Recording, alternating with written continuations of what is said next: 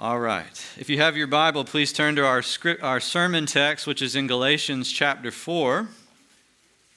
Galatians chapter 4, verses 4 to 6. If you don't have a Bible, you can find this in the Pew Bible on page 915. This summer, as I said, we're going through a series on salvation. And each week we're looking at a new theme that the Bible brings up about how we are saved and what it means to be saved. Today, it's one of the favorites that all of God's people learn how to love very dearly, and that is that we are adopted as God's own children. So let me read to you starting in verse 4, and we'll talk about this very awesome theme today. But when the fullness of time had come, God sent forth His Son, born of woman, born under the law, to redeem those who were under the law, so that we might receive adoption as sons. And because you are sons, God sent the Spirit of His Son into our hearts, crying, Abba, Father. So you are no longer a slave, but a son. And if a son, then an heir through God. Well, the grass withers and the flowers fade, but the word of God endures forever. Amen. If you've ever seen the movie, I guess you can call it a classic now because it came out in the year 2000, which is a long time. If you've ever seen the movie, it's crazy, isn't it, that was a long time ago, but if you've ever seen Gladiator, you know that in the very beginning of that movie, there is an example of Roman adoption. Marcus Aurelius was the name of the emperor during the movie. He was the emperor of the Roman Empire. Not an especially good or kind man, but he knew enough to know that his son was even worse than he was. His son was an evil young man, and he did not want to pass on the empire to his son. And so in the beginning of the movie, and this is fictional part, but in the beginning of the movie, he chooses Maximus, also known as Russell Crowe, to be his rightful heir instead of his son. And so he arranges to adopt him as his heir, to declare that he will now become the emperor instead of his son. Now, I will not do any spoiler alerts other than to say it doesn't work out the way that Marcus Aurelius planned it to work out. You'll have to go watch it to see. But right there, you have an example of why Paul would reach for that particular word that he uses in verse 5. Look at verse 5. There's a particular word he uses to describe what happens when a person becomes a Christian. In English, it's translated adoption as sons. Do you see it at the end of verse 5? It's one word in Greek. It's to be made a son. It's one word, son made or made son. And it's the very word that would have been used to describe what Marcus Aurelius did to Maximus. You see, in the Roman world, when they thought about adoption, they weren't like us. Today we think about adoption, and mostly what we think about are the relational aspects, which is good, and we're going to talk about that today. But the Bible means some more to it than just that, right?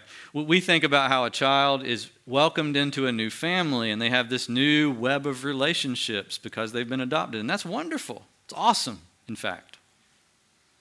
But in the Roman world, they thought more about the legal aspect of adoption than we tend to, because in their minds, to adopt a son particularly was to make that new adopted son the heir of everything. It was to make them the inheritor of all the family goods, along with all the responsibilities that come with it. Paul uses that word because he wants us to see three things about being adopted into God's family. Three things. Look at your bulletin. First of all, he wants us to note the status of sons. Secondly, he wants us to think about the experience of sons. And then lastly, in verse 7, the very last verse, he wants us to think a little bit about the life of sons. So let's look at it together. First of all, let's think about the status of sons in verses 4 and 5.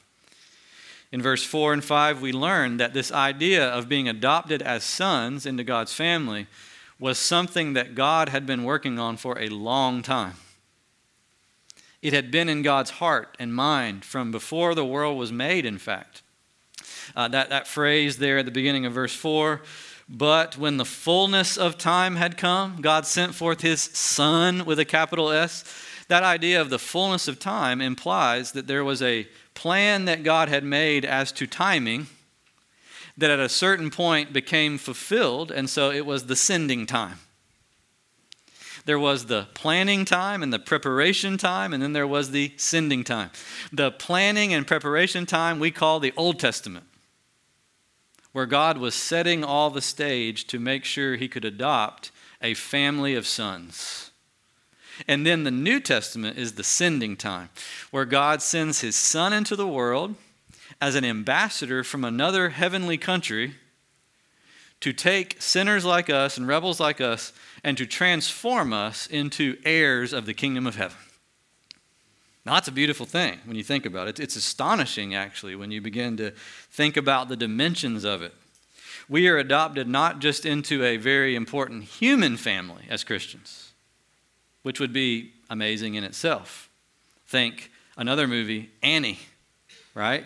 Adopted into a very wealthy family. But here, it's not just a human family we're adopted into, but a heavenly family, a divine family, where the Son of God with a capital S shares his rights and privileges with us with lowercase s's by grace. In order to do this, it says, Jesus Christ had to come as an ambassador. That word sent forth in verse 4 implies this. It's like he's coming from one country to another. He's coming from heaven to earth. And so in order to come to earth, he had to be born into this world. The eternal Son of God was sent from heaven to be born in the world of a woman, Mary, under the law of God. You hear about Christmas in July sometimes? This is what this is right now. We're celebrating Christmas in July as I'm talking to you, because here it is, the Christmas story all over again in the Bible. God made his Son become a human being by conceiving him in the womb of the Virgin Mary. Mary gave birth to Christ, raised Christ under the direction of God, and that boy grew into a man and became the Savior. God and man in one person, able to do everything necessary to make people like us sons of the Most High God. In fact, Paul gives us two important phrases to describe what Jesus would grow up to do as a man. First of all, in verse 5, he redeems us from being under the law. This was the reason why Jesus had to be born under the law. Now, being under the law means simply that he was a human being like we are. I mean, when you say someone's under the law, you mean they are required to keep the law. They are citizens of that jurisdiction. So all of us this morning are under the law of the state of Florida and under the law of the United States because that's where we are. To be human is to be under God's law, which isn't necessarily a bad thing, right? When does it become a bad thing to be under someone's law?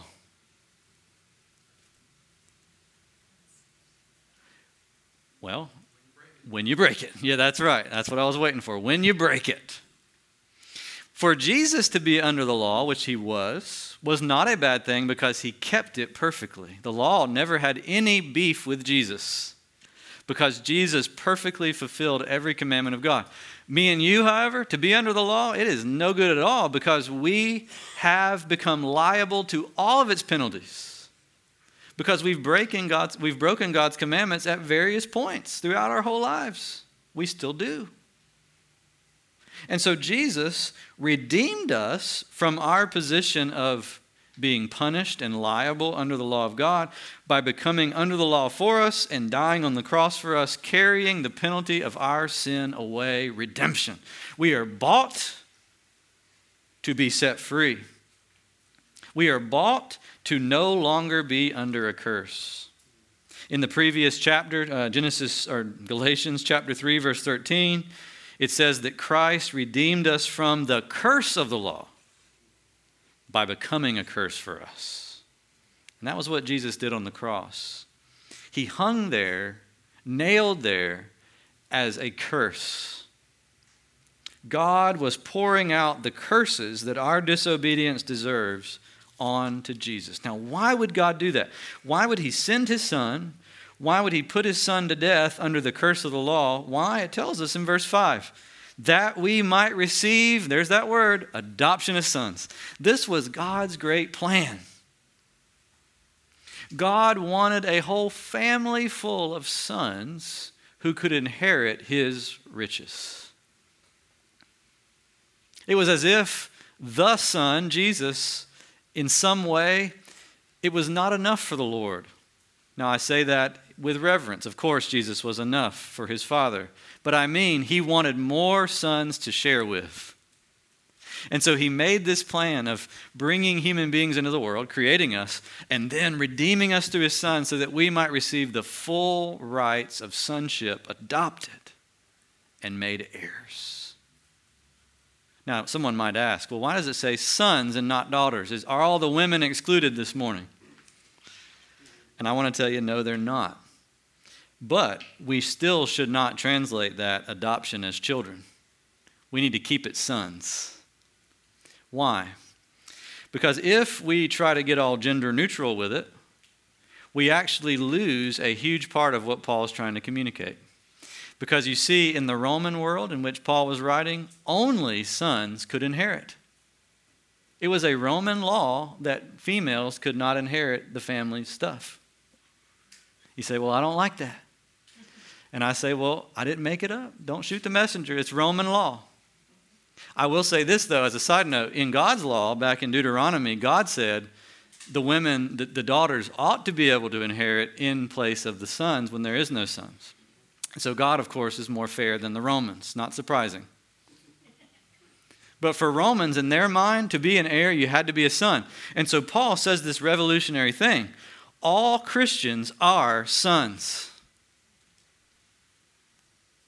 In chapter 3, at the very end, he says, in Christ, there is no Jew or Greek.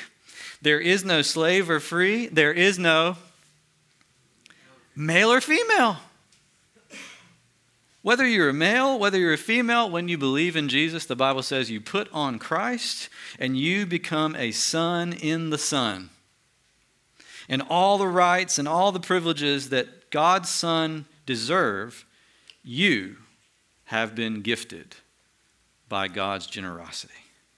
Wow. Tim Keller, in his Bible study on Galatians, uses this illustration. He says it's like a judge not only pardons a criminal and releases him out of jail and commutes his sentence and expunges his record, but the judge were also on that very same day to give him the Congressional Medal of Honor. That's what Paul's talking about here, right? Which, of course, we want to immediately say, well, that's not fair. Especially if the guy's guilty or the lady's guilty. To be pardoned and then to be honored with the highest honor in the land? Wow, that's not fair. Remember last week when we talked about justification. God has found a way to bless the ungodly and still be fair. Because he laid the curse on Jesus that we deserved. And now we are receiving not what we deserve, but we are receiving what Christ deserves, and Christ's robe of righteousness has been given to us. Remember that cool story in Genesis? I like the story because there's so much intrigue in it, where Jacob goes in and steals Esau's inheritance by dressing up like Esau because his dad can't see really well. It says in the Bible, Jacob was a smooth man. Esau was a hairy man. And so Jacob put on these hairy skins and put on Esau's clothes, made himself smell like Esau, went in, and the dad didn't know the difference, and so he blessed Jacob instead of Esau. Well, that was a trick. In fact, that was a sinful trick. But the Bible says in the gospel, that is exactly what happens, justly and graciously at the cross. We get to now walk into our Heavenly Father's presence in the garments of Jesus Christ.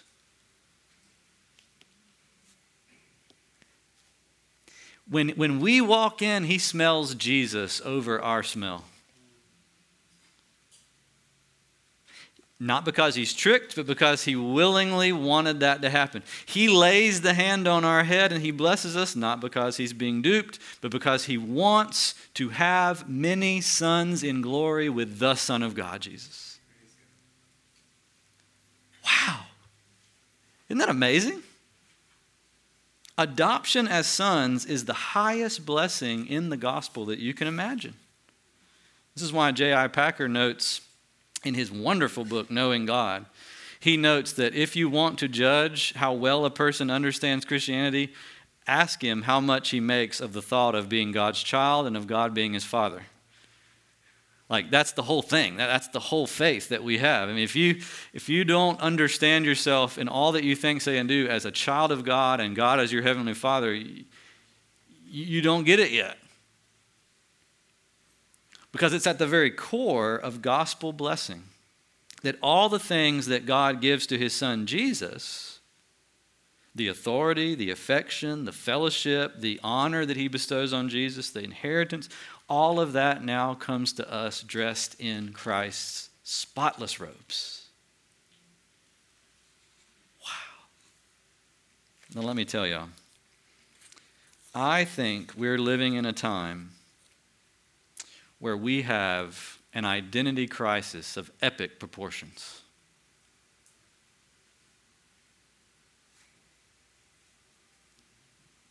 Right?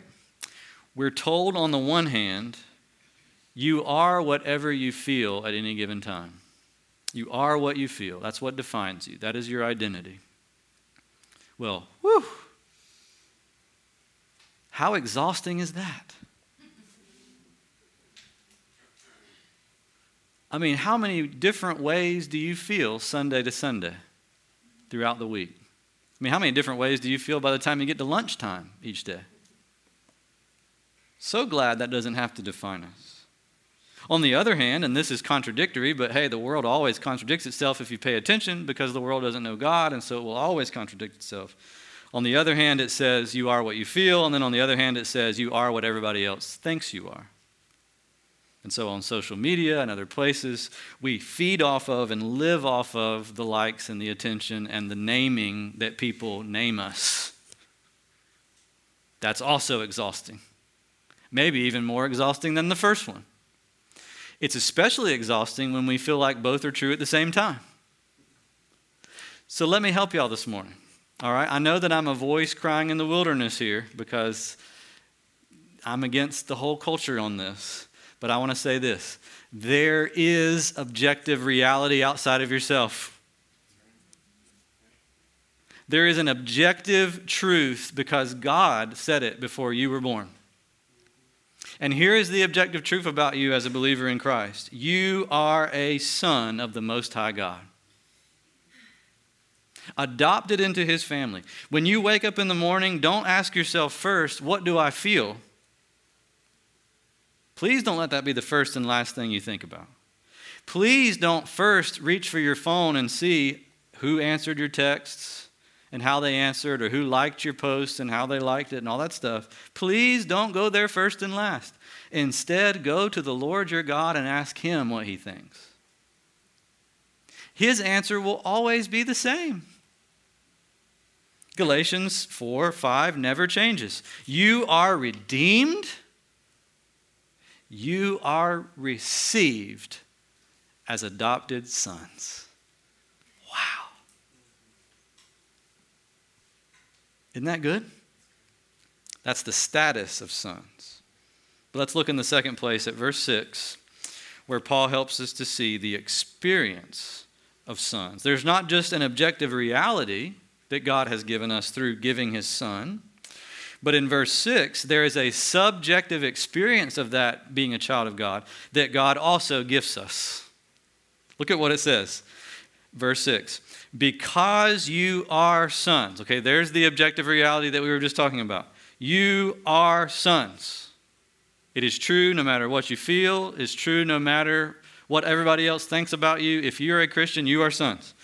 Because of that, God has sent someone else now, not just his Son, but God has now sent the Spirit of his Son.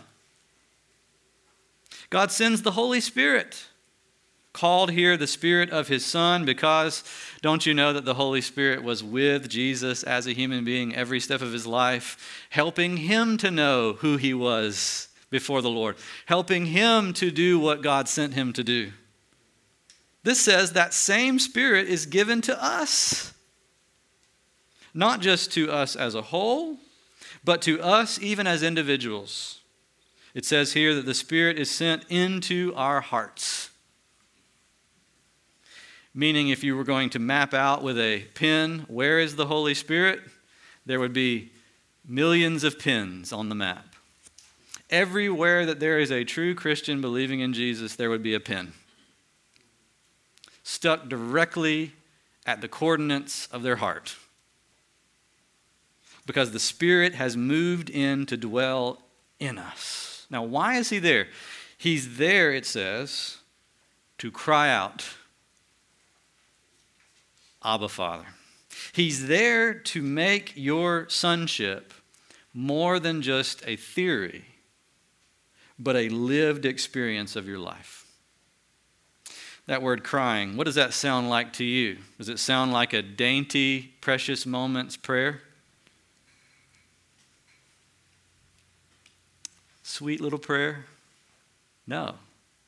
Crying, I mean, this is a strong word. This is actually the word used of Jesus on the cross, where it says he cried out, my God, why have you forsaken me? I mean, that was some prayer. It was heartfelt. It was honest. And yet it was bold. I mean, it was confident. He went to God. He says, you're my God. Even though I feel like you're forsaking me, I still believe you're my God. And I'm still going to go to you, and I'm still going to pray to you. And this is what the Holy Spirit does. The Holy Spirit teaches us almost by a new instinct. He puts a new instinct into your heart to want to cry out to God boldly and confidently. Abba, Father. To want to cry out with confidence that God is going to hear you and receive you because you are a son in Jesus Christ. Now, I love that he uses two words, and the two words mean the same thing. Abba, Father, that's the Hebrew or Aramaic and the Greek word for father that children and young people would use to describe their parent, their male parent. Abba, Father. Wow. Why do you think he puts it in Hebrew and in Greek? Well, of course, because he just said there is no Jew or Greek in Christ. If you are in Christ, you're a child of God. It doesn't matter what language you speak. It doesn't matter what the word Father is in your language. If you go to him with a heart that wants to speak to your Father, he will listen. Whether he's Father, whether he's, Padre, right? Otosan in Japanese. Doesn't matter what you call God as Father. If you call him with your heart, God hears you and listens because every believer, no matter where they're from, is an adopted child. Here's another cool thing about it. The word Abba is a word never used of God until Jesus Christ. The word Father, you can find that to describe God in the Old Testament, but in the Old Testament, never does it use the word Abba. But when we read about Jesus praying, that is most often the way he addresses God. It's a term of endearment. It's probably not, as some people often say, it's probably not dada or daddy. And that's a very popular idea, but that's kind of been a little bit discredited by a lot of scholars who have studied it a little bit more in depth. But nevertheless, it is a very personal, familial word that you would only use unless you knew that person was, in fact, your dad. The Spirit witnesses with our spirit that we are children of God. He makes us feel it. Think about the child walking along the sidewalk with his father. All along the way, that child is truly a son of the Father. Absolutely, truly. But when the Father reaches down and scoops the Son up and holds him close and says, I love you, I guarantee you he feels more like a son than he did when he was just walking alongside. And that's the Spirit's work. God is concerned that you not only know you're his child, but that you feel it. Because feeling that you're his child is a huge part of living the Christian life. And so he's made provision for it. He's given us his Holy Spirit. He's paid special attention to us because he knows we need it. He knows how often we're going to doubt that we're children of God. Do you ever doubt that? Yeah. We can all in this room think of reasons to doubt that we're children of God, can't we? And actually, most of the reasons would be fairly valid. But it's a little bit like you with your kids. You know, every family has the kid or two that requires special attention. Right? Were you that child? Do you know who that child is in your family that requires special attention? Well, you paid them that attention, not because you don't like them or because you're annoyed, but because you actually love them. And you know that they're going to have a little extra trouble in these areas than the other one. And so you're going to put more of your resources into them to help them overcome it. Well, God saw that every one of his sons would have really big trouble believing that they were really children of God, elevated to the level of heirs. Because it's so almost unbelievable that he gave us his highest resource possible. He gave us his Holy Spirit to live within us, to bear witness with us that we're his children. Have you experienced that? Do you know in your heart that instinct to cry out to God, my Father in heaven, my Father, help me? Listen, that spirit of prayer is a sign that God is at work by grace in your heart.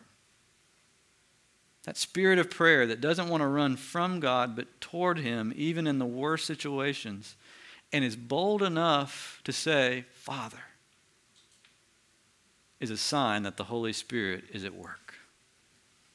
Wow. What a blessing God gave us. Not just the status of sons, but the experience of sons. Now let's look in the last place at the life of sons. And this is in verse 7. Paul wants us to understand there is a new way of life that those who are adopted should take on.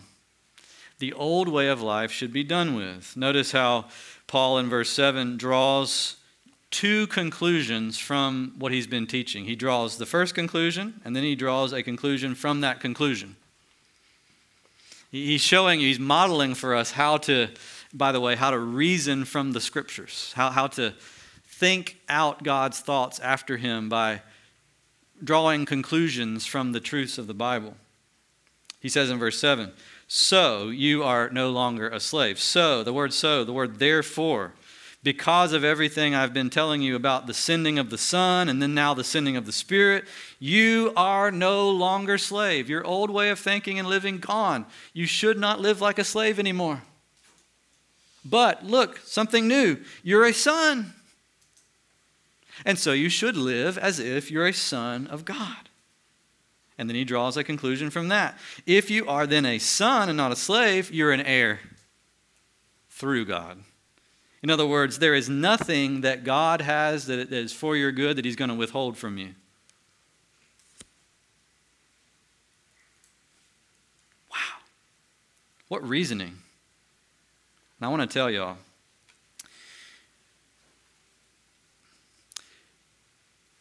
the feeling and the acting as if we are slaves is something really hard to get rid of.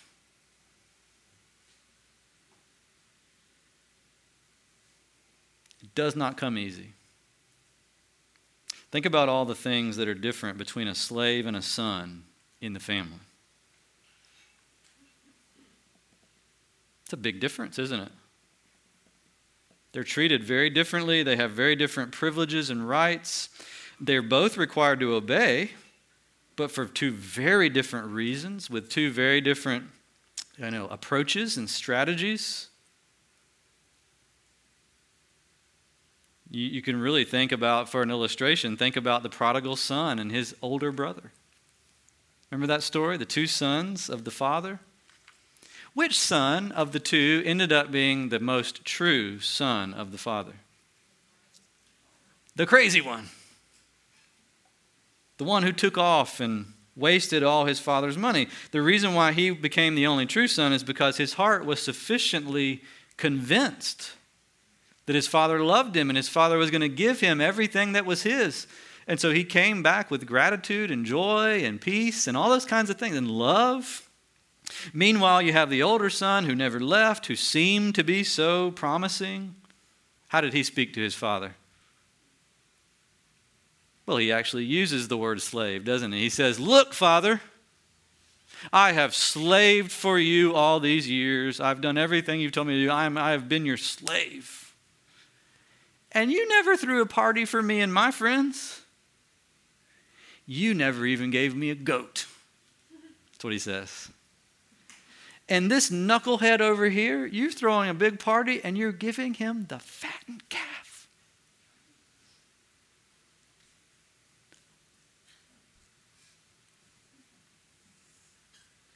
Is that how you treat your slaves? What did the son not understand? It's painfully obvious, isn't it? He was never meant to be a slave.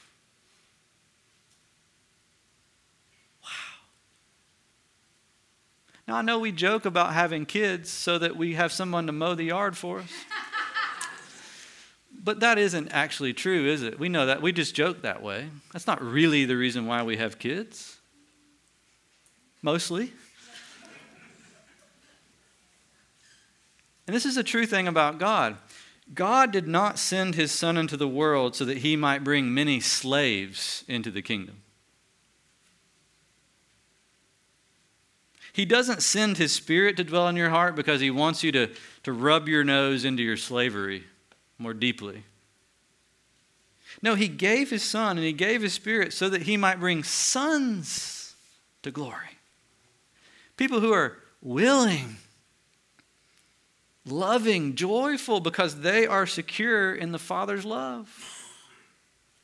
But I'm telling you, that takes time, that takes effort. Notice how Paul has to reason them into it in verse 29. If you are, he says, so you are no longer a slave but a son. He's having to draw the conclusion for them and reason with them. And if you're a son, then you're an heir. He's breaking it down as if to children. And it's just a reminder of how much we have to reason ourselves by the Holy Spirit into believing we're sons. Because every day we wake up and that old slavish mentality is back. And there we are, treating obedience to God as if it were a drudgery. There we are, getting all bitter at God because he hasn't given us what we deserve for our slavery, right? There we are again, acting like we're condemned and still under a curse when Jesus has taken the curse from us. There we are again, acting like poor, woe is me, when we literally have the riches of God bestowed upon us. Do we not do that? I know I do. That's when we have to take our soul by the collar. And I hope you know how to do this. Sometimes you have to take your own soul and your own heart by the shirt and say, look here, soul. Seriously. Look here, soul. So you are no longer a slave. Stop acting like a slave. Was not Christ the Son sent for you? Did he not redeem you on the cross? Did he not give you the full rights of sonship when you believed? Has the Spirit not been given to your heart to cry, Abba, Father? You are no longer a slave, you're a son. And look here, soul, if I told you once, I told you a million times. If you're a son, you're also an heir. What do you think it is that you lack, O soul? Don't you know that whatever is necessary for your eternal good, your heavenly Father is pleased to give you?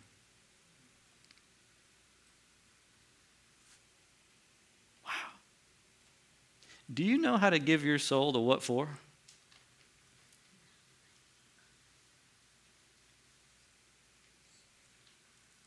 as a Christian, you will find that it is one of the most important daily skills that you can develop.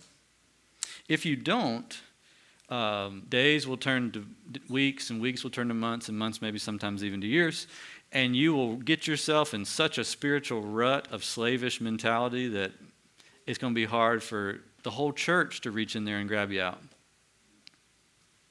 But if every Christian knew how, based on the Word, to work along with the Holy Spirit and to, soul, you're a son. You've believed.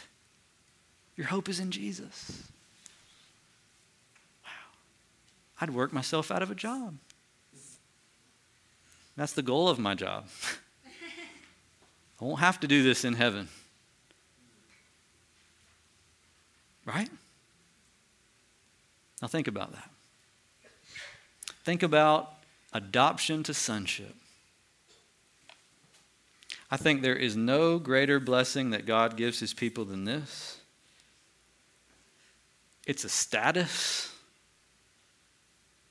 It's an experience, the Holy Spirit living in us and wrestling within us, calling out to God. And y'all, it is also a lifestyle where we're leaving behind slavish and orphan-like ways and learning how to live as adopted children of the King.